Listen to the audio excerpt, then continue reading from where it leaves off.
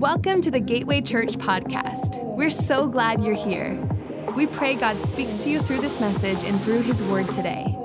For more information about our church, please visit us at gatewaylife.com. Now let's tune in to this week's message. This weekend, we have one of my favorite human beings on planet Earth. He is so much my favorite. I'm going to be speaking down in Tempe here in about less than an hour, but I wanted to intro him because he's my best friend on the planet. Many of you know him. Pastor Tim Ross is the senior pastor of Embassy City Church in Irving, Texas, which is about to celebrate their 5th anniversary here in a couple of weeks. He also just wrote his first book, and you know me, I don't push stuff, I don't publicize stuff, but one of the reasons I'm talking about this book is I believe in him and I believe in it, that God gave it to him. Charisma wanted him to write a book 10 years ago, and the way that God wired both of us, he wasn't going to write a book until God told him to, even if somebody offered him an opportunity to. And so the fact that he's finally written this book, which is a part of his life message. You can get on Amazon. You can buy it. We're going to have it in our bookstore. It's actually sold out on Amazon. It's doing very well. And so make sure you're going to hear part of it today in the message. But if you don't have a copy of it, make sure you get a copy of it, all right? I want you to do me a favor.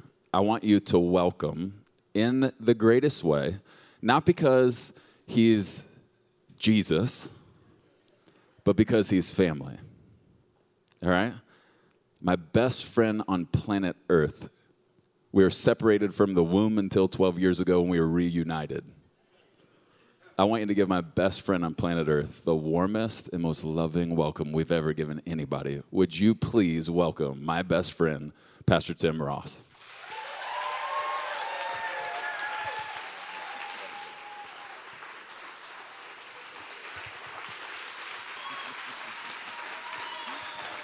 Hey, y'all.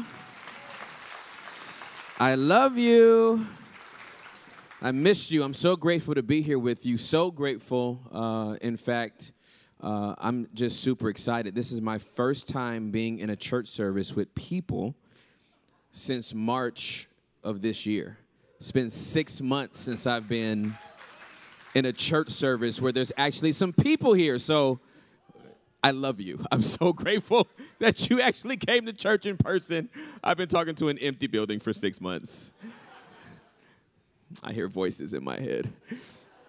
So grateful to be with you. Honored to serve today. If this is your very first time here and you've never been here in your life, I'm not Preston.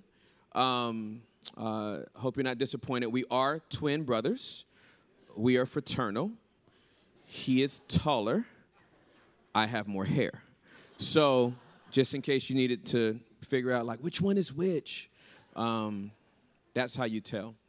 I'm excited. Preston mentioned the book Upset the World. I'm going to be teaching from Scripture and Scripture that we turned into a book called Upset the World. And I feel like there's something in it for every single person in this room. As he said, I just don't write books to be writing books. I felt like it was a burden that was on my life, but it was also my life message. And so I want to share from that, and I want to give you some context before I get started. So if you're taking notes on this message, and you should take notes because nerds rule the world. How many nerds do we have in the building today? Yes, you rule the whole world. If you did not raise your hand, you work for a nerd. So just in case you didn't know what happens to those that don't raise their hand. All right, so if you're taking notes on this message, please write this down. Upset the World is the title of the message, Upset the World.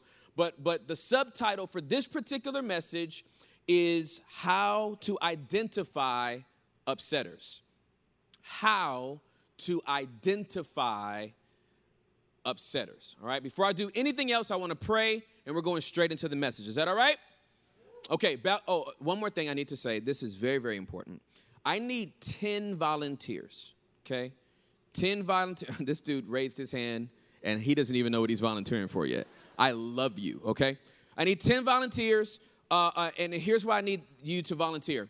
I was born and raised in a Pentecostal church where people holler back, okay?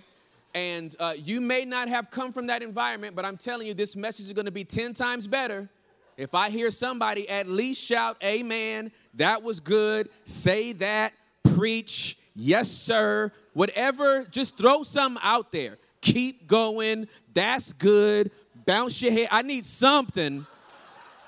If y'all look at me for 40 minutes and golf clap, I will be heated with you, okay? So please, holla. Do I have 10 volunteers? If it's good. If it's not good, then don't say nothing. I love you. If it's not good, then don't say nothing. But if it is good, just let me know. That just helps, okay? Good? Amen? Okay, great. Bow your heads, let's pray over the word before we get started, shall we? Holy Spirit, upset us. Amen. That's the whole prayer. I pray quick. I'm the one you want over for Thanksgiving dinner. You'll eat it while it's hot, okay? I want to give you the definition of what I feel like an upsetter is, okay? An upsetter is a person who has been upset and upsets others. It's that simple. A person who has been upset and upsets others. The entire book comes from the thought that's captured in the book of Acts, chapter number 17, verse number 6. Paul and Silas have gone through Amphipolis. They've gone through Apollonia. They've preached through the region of Thessalonica. Thank you. And as a result, many people give their lives to Jesus Christ, but many more people are upset. As a matter of fact, this mob forms, and they riot in the streets, and they make a statement that is altogether exaggerative and prophetic. And here's what they said. These men have caused trouble all over the world. They shouted. That's what it says in the scripture. And now they are here disturbing our city too. They made it all the way here. We heard about it over there, but they've made it here. And in the Greek, it literally means to turn over, to turn upside down. These men have caused trouble all over the world. They've literally turned the whole world upside down. Now, it's exaggerative because at that time, the whole world was not turned upside down. But it was prophetic in that it would be. That the gospel of Jesus Christ would literally go from Jerusalem to Judea to Samaria to the uttermost parts of the earth. And here it is 2,000 years later, and we're still talking about it. 2,000 years later, and we're still proclaiming that Jesus Christ is Lord. God raised him from the dead. He is our Savior. He is our Lord. And this is the message that I feel like anybody that's had a experience with God should be communicating. The kingdom of God is literally upside down. This is why I wrote the book. Because it's antithetical to all world cultures. We were born in sin, shaping in iniquity. We came out pointing down. And through a relationship with Jesus Christ, he turns us upside down so that we can reorient and be pointed up. And I want to know if you know how to identify someone that's been upset by Jesus. I think we should all know how to identify those that have been called by God to join in helping to turn the world upside down. Matthew 28 is the Great Commission. It literally says to go and make disciples of all nations, or the way that I read it, go turn the world upside down. So I want to give you 5 points to this message, okay? I want you to write these down, get the scriptures, because I want you to know what it is to identify upsetters. Y'all ready? Are y'all ready, though? Point number 1, please write this down. Upsetters love Jesus. This might be the most no-duh moment in the entire message, but upsetters love Jesus. Here's what Paul writes in Ephesians chapter number 6, verse number 23 and 24. Peace be with you, dear brothers and sisters, and may God the Father and our Lord Jesus Christ give you love with faithfulness. May God's grace be eternally upon all who love our Lord Jesus Christ. By a show of hands, how many people would say they love Jesus? All right, put your hands down. By a show of hands, how many people would say that at least 10 people that you know would say you love Jesus? Put your hands down. How many people would say that if you were talking to a stranger, within 30 minutes, they would know that you love Jesus? Not as many hands, and that's okay. But I want you to know that when you love something, it's hard to keep that to yourself. When you love a person, it's hard to keep it to yourself. When you love a thing, it's hard to keep it to yourself. I'm married to the finest woman breathing on the planet, okay? My wife, Juliet, is half Jamaican, half Bahamian, super fine, and all mine. When her daddy met her mama, that collaboration blessed the entire earth. No one more than me. You can't talk to me for 15 minutes without me mentioning my wife. You also can't talk to me for any length of time without knowing that I love Jesus. You also can't talk to me for a long time without knowing that I love carrot cake. Especially from a restaurant in Texas called Saltgrass. There's a revelation from whoever made that recipe, and I evangelize it everywhere I go, which is why I made it into this sermon. It's hard to not talk about the stuff that you love. But we live against the backdrop of a culture right now that doesn't want to hear too much about people who love Jesus. Because by sheer virtue of saying his name, there's all kind of baggage and stereotypes and conjecture and all type of assumptions that go with the person that loves Jesus. But I'm telling you, you cannot be an upsetter unless your life has been upset first. I gave my life to Jesus Christ January 14th of 1996. I was sitting on the back row of my parents' church, and I was doing what I did every Sunday. I was laughing at the people that spoke in tongues. I was writing rap songs, and I was waiting for the service to be over so my friends could pick me up and we can go cruise Venice Beach and then hang out on Crenshaw Boulevard to about 2 a.m. That was Sunday for me. I was not saved. I was not interested. I just still lived in my parents' house, and I thought it was smart to just come to church on Sunday so I could keep on living in a place without paying rent. On the back row of my parents' church on January 14th of 1996, with no sermon and no altar call, I gave my life to Jesus. My life was turned upside down on the back row in that little church, no more than 50 people in it. And 24 years later, I'm still not over that moment. 24 years later, I'm still upset. I love Jesus and I can't hide it, and you can't be around me without knowing this. This is one of the ways that we identify people who are upsetters. Point number 2, please write this down. Upsetters love people. I'm going to take my time on this one. Upsetters love people. Now, in the last 2 weeks, Prez has been talking about a house that's undivided. And last week, how many people heard last week's message? You were either here in person or you heard it online. I came up in his message. We didn't plan it because I was coming this weekend. I just popped up in his message.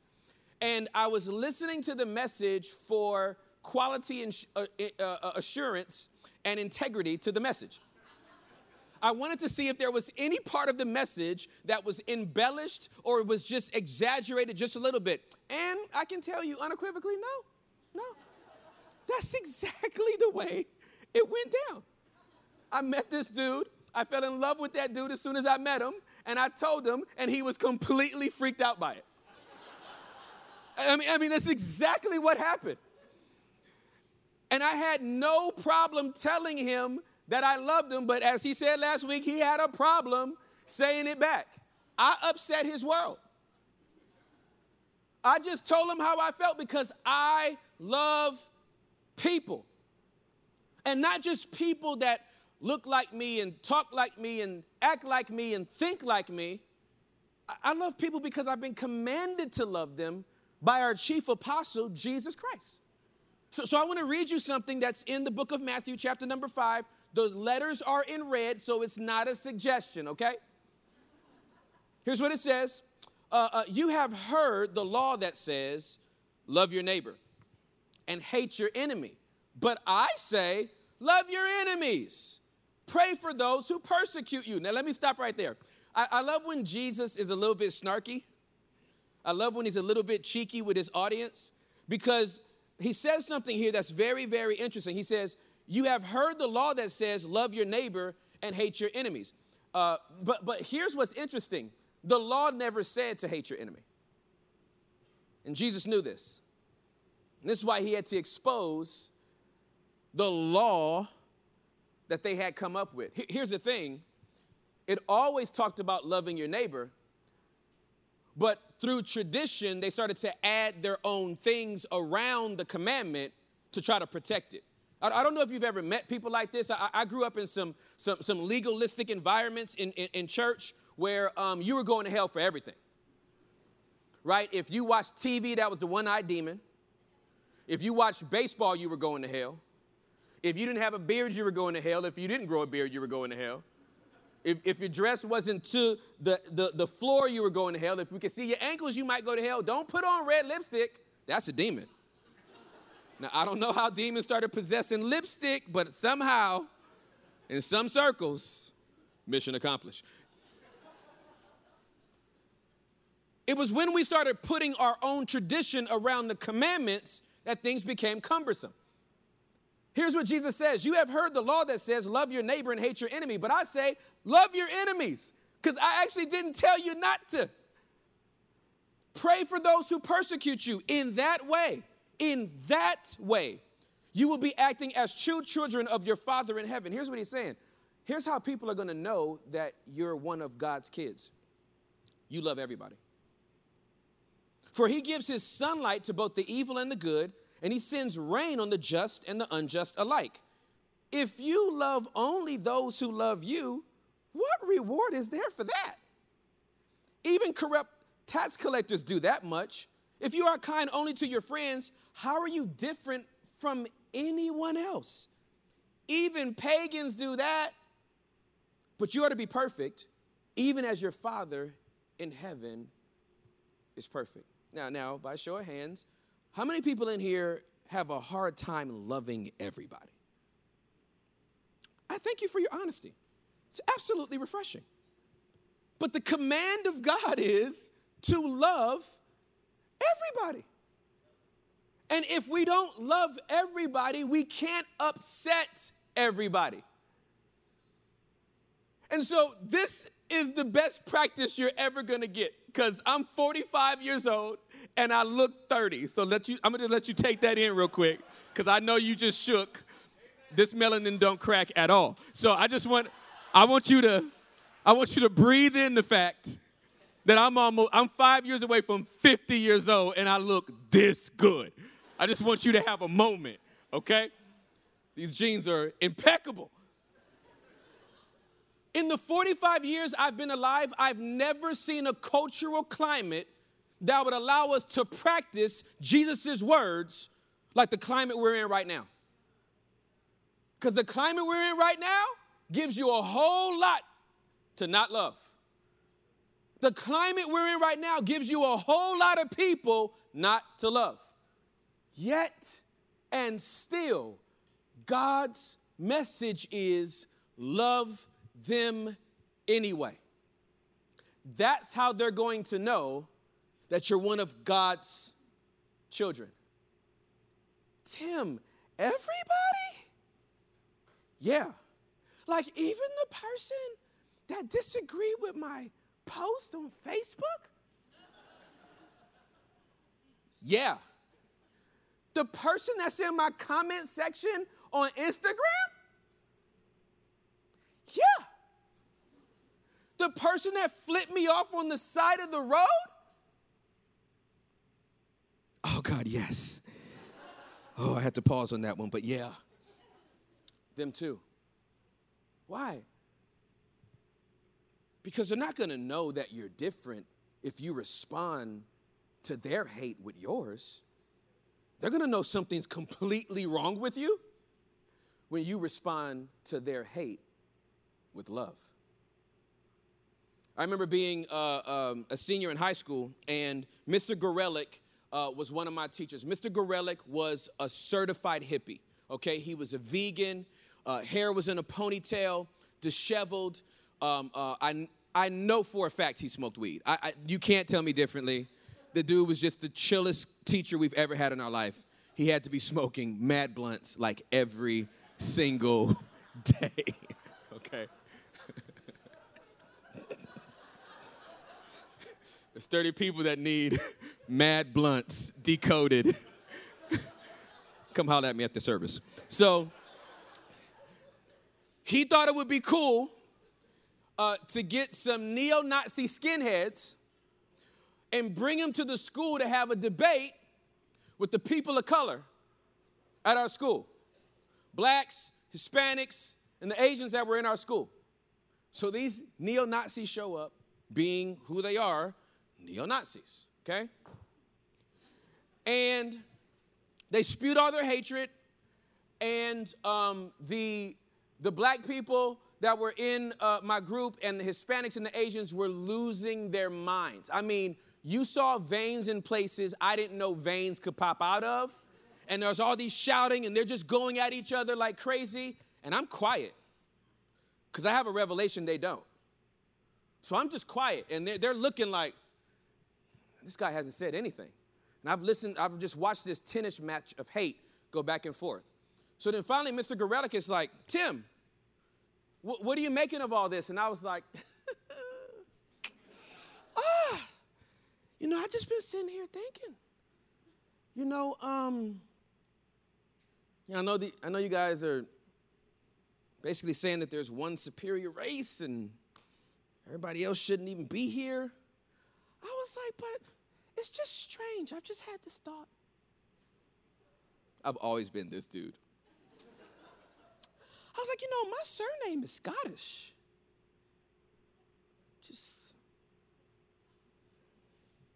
Ross is Scottish. Like, there's nobody from Africa with the last name Ross. So I'm just thinking that one of my ancestors was white and fell in love with a black woman, probably from Africa, and had some babies. And that's how we all got here. And it just so happened that one of the dudes that was the skinhead had a surname that was of Scottish descent. So I looked at him and said, I've been quiet this whole time because I was trying to figure out if we're cousins. You cannot make this up. You have never seen more aggravation and bewilderment from neo-Nazi skinheads than when I made that statement. That was more offensive to him than any other thing I could have said was to say, we could be related. He was like, ah! But here's what I found out. I found out when you combat hate with love, love always wins. There's just nothing you can do with it. And here's Bible. If some of you are like, but it hurts, Tim. This verse hurts my soul because I love my hate. It's like a warm blanket on a cold day. If you need some help with this, in the book of Proverbs, the wise writer says this. If your enemy's hungry, give him some food to eat. And if he's thirsty, give him something to drink. For in doing so, you will heap hot coals upon his head, and the Lord will reward you. You want to know why I'm nice to people that are not nice to me? I have a very vivid imagination. Everything I hear, I can see. Everything I read, I can see. That's why when I read the Bible, it's more like watching the Bible. The characters just live in my head because they all come to life. And here's what I found out when I read that verse. When I'm nice to somebody that's not nice to me, I burn their scalp. This is the vivid imagination that God has given me. So I could literally picture the third-degree burns sizzling through hair and skin tissue. And it sounds painful, but then it says the Lord will reward you for such damage to the scalp. How can that not be a win-win? Now here's the biggest pushback from people. I don't know if I can love that person. It's just too hard. Notice he said love and not like. If you need some help, you're supposed to love your neighbor. Doesn't mean you have to like them. Doesn't mean you have to like their behavior. Doesn't mean you have to like their attitude. But it does mean we have to love them because he said so. Which brings me to point number 3. Because if you thought you could do that by your own willpower or your own strength, you would be sadly mistaken. That's why point number 3, upsetters are spirit-filled. Upsetters are spirit-filled. Preston had one of the most incredible one-liners last weekend that I've ever heard as it relates to believers and the Holy Spirit. He said one of Satan's biggest attacks against people prior to salvation is them coming to Jesus.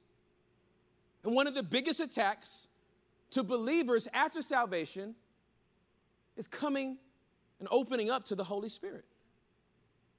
But listen, the Acts that we talk about and read about, the full title of the book of Acts is not Acts. It's literally the acts of the Holy Spirit through the apostles. These were ordinary men and women doing extraordinary things because the Holy Spirit was on the inside of them. So I want to give you the scripture. This is Ephesians chapter number 5, verse number 18. It seems so elementary. Ephesians 5:18 says this, don't be drunk with wine because that will ruin your life. Instead, be filled with the Holy Spirit. Don't be drunk with wine because that will ruin your life. Instead, be filled with the Holy Spirit. Now, I told you everything I read, I see. And the first time I read this, I was looking at Paul like he was crazy a little bit. I was like, buddy, you're like a PhD lawyer. You're a Pharisee. You know the law. Out of all the things that you would use as a comparative analysis to God the Holy Spirit, you chose wine? Really? Years ago, I was a young adult pastor in Dallas, and I was doing a teaching on the Holy Spirit, and I got to the weekend where I wanted to talk about being filled with the Holy Spirit and giving people an invitation to open up to be filled with the Holy Spirit. And I had got all my notes together. I had sermon prepped. I had studied. And the night came for me to go down and preach this message. And right when I was about to get in the car, the Holy Spirit said, hey, Tim, that message is about to confuse everybody. I said, what? I said, I studied for this. He was like, yeah. That's too complicated. I want you to do something else. I was like, okay. He said, go to the liquor store and buy a bottle of vodka.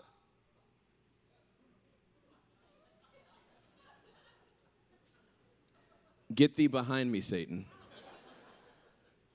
for you don't know the revelation that God has given. The scriptures are enough. He said, buddy, go get the bottle of vodka. I was like, I can't go get vodka because I'm saved. He's like, Timmy, you have never been drunk in your life. This is not a temptation. Go get the bottle of vodka. And I was like, but what if somebody sees me? He said, shut up. Go get the bottle of vodka. So I go to this liquor store that's like 30 miles away from the church. I didn't go anywhere close to where the church was. 30 miles away from the church, I go get this bottle of vodka. I walk in, and I've never gone in the liquor store to buy liquor in my life up until this point. I walk into there like I know what I'm doing. I'm looking for vodka. I go to get the bottle of vodka, and I see the price, and I went, huh? People pay this much for this? And I grabbed it, and I went to the front, and I had them put it in a brown paper bag because I had seen that in movies. And so they put it in the brown paper bag, and they twisted it up, and I went to the church, and the guy that comes to help me, I said, here, hold this. I didn't even want to have it. I just gave it to him. And he was like, what is that? I said, do not open that bag until I tell you to. So we get to the service, and I'm like, okay, I want to talk to you about getting filled with the Holy Spirit. And I get this bottle of vodka, and I put it on the podium. And I step to the side.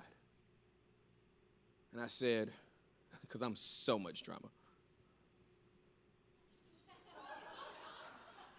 There is no person in this room that can drink the entire bottle of this vodka and stay the same person.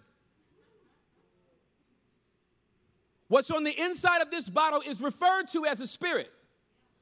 And if you were to get filled with this spirit, it would change the way you walk, it would change the way you talk, and it would change the way you behave.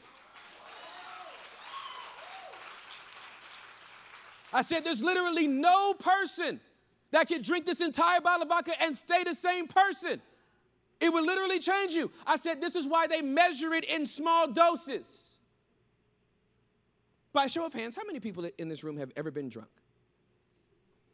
Refreshingly honest. I love you guys so much. By a show of hands, how many people in this room have been so drunk you can't remember the day? Refreshingly honest. Now, I want you to imagine on that best day or worst day of drinking that you got filled with a spirit that made you out of control, not coherent, and not behave in the most appropriate manner. I want you to think about the genius of Paul. Paul goes, I've been around enough people who have gone past their limit with alcohol to know that this is a counterfeit of what the Holy Spirit will do in your life. That if you were to get filled with the Holy Spirit, he would change the way you walk, he would change the way you talk, and he would literally change the way that you behave. So don't take little shot glass sips of him because you want to stay in control. Be so filled with him that you're no longer in control, and he is. Upsetters are spirit-filled. I remember that day that I preached this to our young adults. There were 6 young adults that came from College Station, Texas, and they came up. They had never been to our church. They happened to come to church on the weekend I'm talking about this, and they were all Methodists. I'm teaching about the Holy Spirit, and at the end I went, hey, the bartender's serving drinks. That was my altar call. I was radical. The bartender serving drinks. Anybody that wants to get filled, come down here right now. About 250 people came down to the altar. 250 people got filled, including those 6 visitors that were there for the first time. And their biggest question was, how are we going to explain this when we get back to College Station? This wasn't about them losing control and having an emotional moment and running around acting crazy. This was about getting filled with a person so much that you say, I abdicate all control to you. That's what it means to be filled with the Holy Spirit, is when you literally say, no more control of my life belongs to me, Lord. I give it to you. And when you're filled with the Holy Spirit, guess what? You love people. You don't even know why you love them. You can't even explain it to people. You're like, you love that person even though they did this to you? And you're like, yeah, no. That guy inside just, whew. Every time I want to slap him, I just go in and give him a hug. I don't even know how it happens. I go like this and then, Point number 4, please write this down. Point number 4, upsetters do good.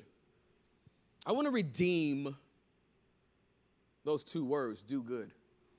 Because for a very long time, believers were pinned as do-gooders. holy rollers. You just think you do good all the time.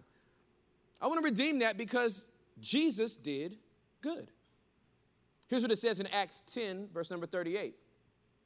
And you know that God anointed Jesus of Nazareth with the Holy Spirit and with power.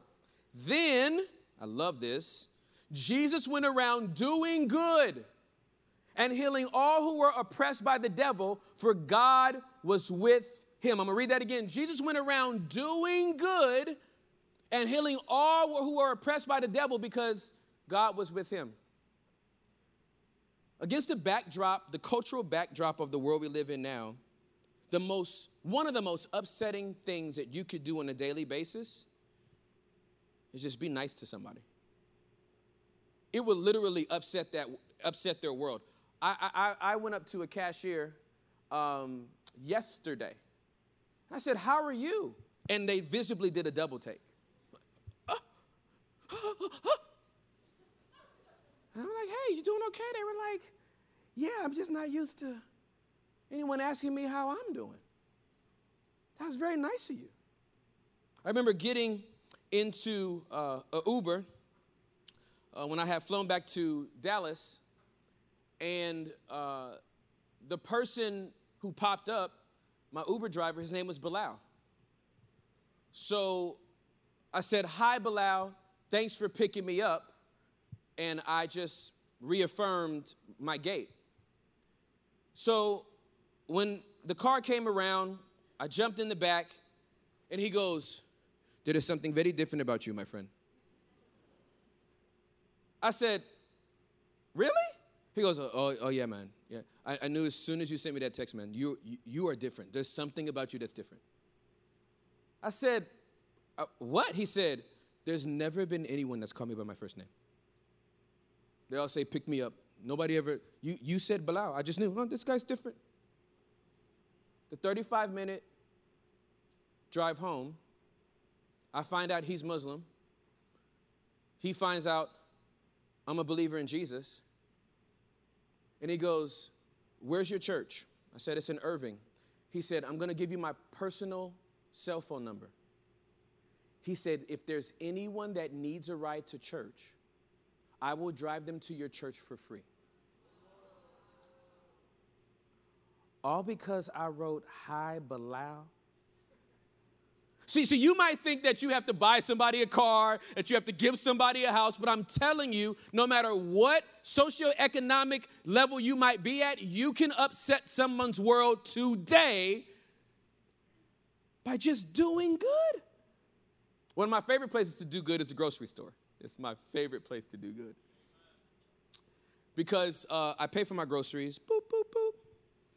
And if the Holy Spirit leads me to, I'll pay for the groceries and back of me. What I've learned, though, with the Holy Spirit is he always picks big baskets.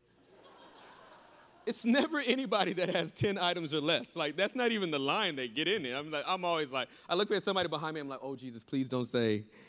He's like, "Pay for the groceries." I'm like, "Really? They have 80 pounds of dog food. What is happening here?" Boop, boop, boop. Pay for the groceries. Pay for mine, and then after they scan theirs, I've mastered the technique. I've timed it to the point where I can just take one step back, slide in the cart, and then look at them. It's the most uncomfortable, awkward look you've ever been given in your life when someone pays for your groceries, just stares at you. They usually say, "Oh my God, what are you doing?" "I just wanted to be a blessing to you today." Thank you. That's so nice. And because there's so little random acts of genuine kindness in the world, there's literally 2 or 3 minutes where they're trying to process what is the catch. They're like looking around like, is there a camera or what's the hook? And I'm like, no hook. I didn't invite them to church. I didn't even tell them I was a believer because I'm sowing seeds and I'm watering. Because at some point, God's going to want to bring that person back into the family. And I want them to have met enough do-gooders that when it's time for them to come to Jesus, they go, "You know what? There was that one dude. He had to be a Christian because he paid for 80 pounds of dog food and he didn't even know me." And there had to be this person, and then God adds it up because we are doing good. I want you to see the order, because when we see Acts 10:38, I want you to see the sequence. He did good and healed all those that were oppressed by demons. We talk about the miraculous things that Jesus has done, but we don't talk enough about just the cool, good stuff that he did. You know, the first miracle that Jesus did is not opening up blind eyes. It wasn't opening up deaf ears. It wasn't healing a leper's skin. It wasn't making a lame man walk. It was not resurrecting someone from the dead. His first miracle of all time was turning water into wine at a wedding. That's just nice. I don't know about you, but if you had a wedding and your best wine was gone in an hour and you had all the cheap wine left and somebody just took your water pots, filled them up with water, and then just did whatever Jesus does to it, and it was better than the first bottles you opened, wouldn't you just say, you're just nice? You're such a kind man, Jesus. Thank you so much. He gives us opportunities to do this over and over again. I was in California one time paying for somebody's groceries. I felt led to do it in a wealthy, affluent neighborhood. And I found out that wealthy people have the hardest time receiving. Because God's blessed them with immense wealth and they have the opportunity to be a blessing to so many other people, when you try to bless them, they're almost defensive, like, I got this. And you're like in an arm wrestling match with them, like, no, I want it to be a blessing today. It's just a burger. I got this. So I pay for my groceries, and then the lady behind me, and I love doing it. I get excited every time. My heart beats a little bit faster, and I leaned over, and boop, boop, boop, boop. And then I did the whole thing, boop. And she looked at me, and she said, what are you doing? And I was like, oh, that's not usually the reaction I'm used to when I do good. And I said, I just wanted to bless you today. And she goes, well, I didn't need you to do that. I was like, oh, okay. I said, are we going to argue about the fact that I just brought your groceries? Like, for real? It's about to be an argument? And she goes, well, thank you.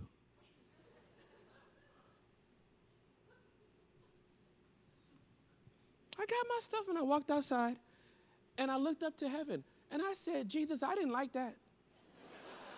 It was just a real moment. Like, you need to find me some other people to bless. You need to screen these people before you. I need somebody that's about this life. I don't want nobody looking at me crazy when I try to bless. I said, I didn't like the way that felt. I just tried to be a blessing to this person, and this is the way they responded. And I felt like Jesus' response was, it's like almost like he scooted to the end of his seat that's right next to his dad and just kind of peeked over the balcony of heaven and said, Tim, now you know how I feel. And I was like, okay. You didn't do it because they would do it back. You did it out of love. And that's why we do good. Point number 5, and then we're done.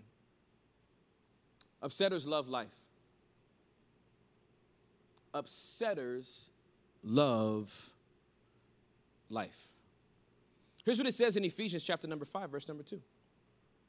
Live a life filled with love, following the example of Christ. He loved us and offered himself as a sacrifice for us, a pleasing aroma to God. That first sentence is big. Live a life filled with love, following the example of Christ. So here's a question I want to ask in context to this particular sentence, and I hope it lands on you appropriately. How's your love life?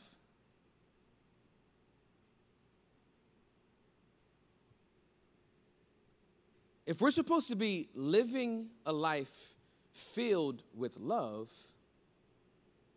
are you loving the life you have? Let me tell you something. Love is contagious. And when you can find people that are in love with their life, despite the circumstances, despite the odds, despite the issues they might be going through in life, that's when people start gravitating to you because they start going, there is zero way you should be this happy. There's absolutely zero way you should have that much of a smile on your face. And it's not that you ignore the reality of your present. It just pales in comparison to the experience you're having with Jesus and the life that you're living with him.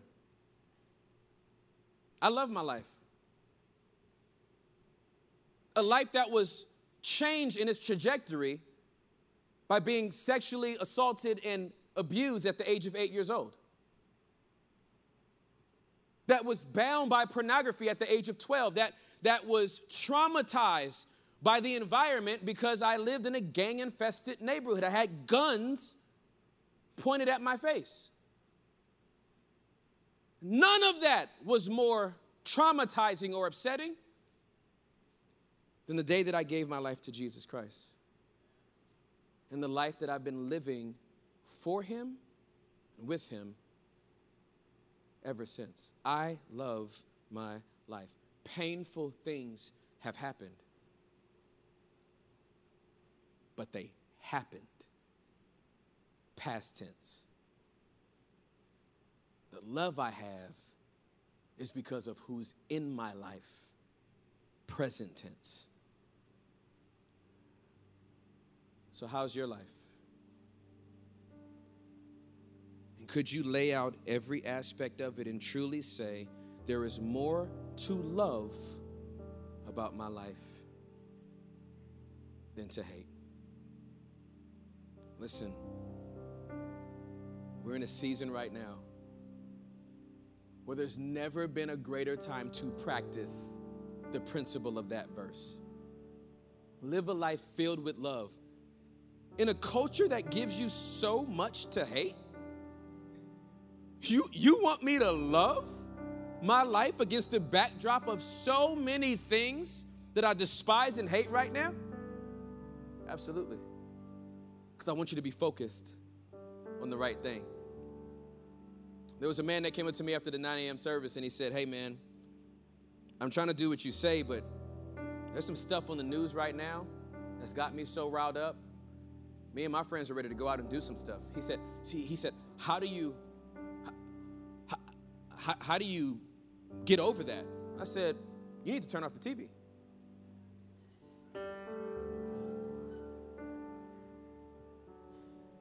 And you need to get filled up with the Spirit. Because if you're not filled up, you leave pockets in your life where the enemy will come fill it with his stuff. The infilling of the Holy Spirit is not meant to make you crazy. It's meant to make you radically different in the way that you see, say, sound, and respond. So I want everybody to do like this. Come on, just do it. I'm leaving today. I won't be here next week. It's almost over. Just want you to do this. Do it again. Do it again.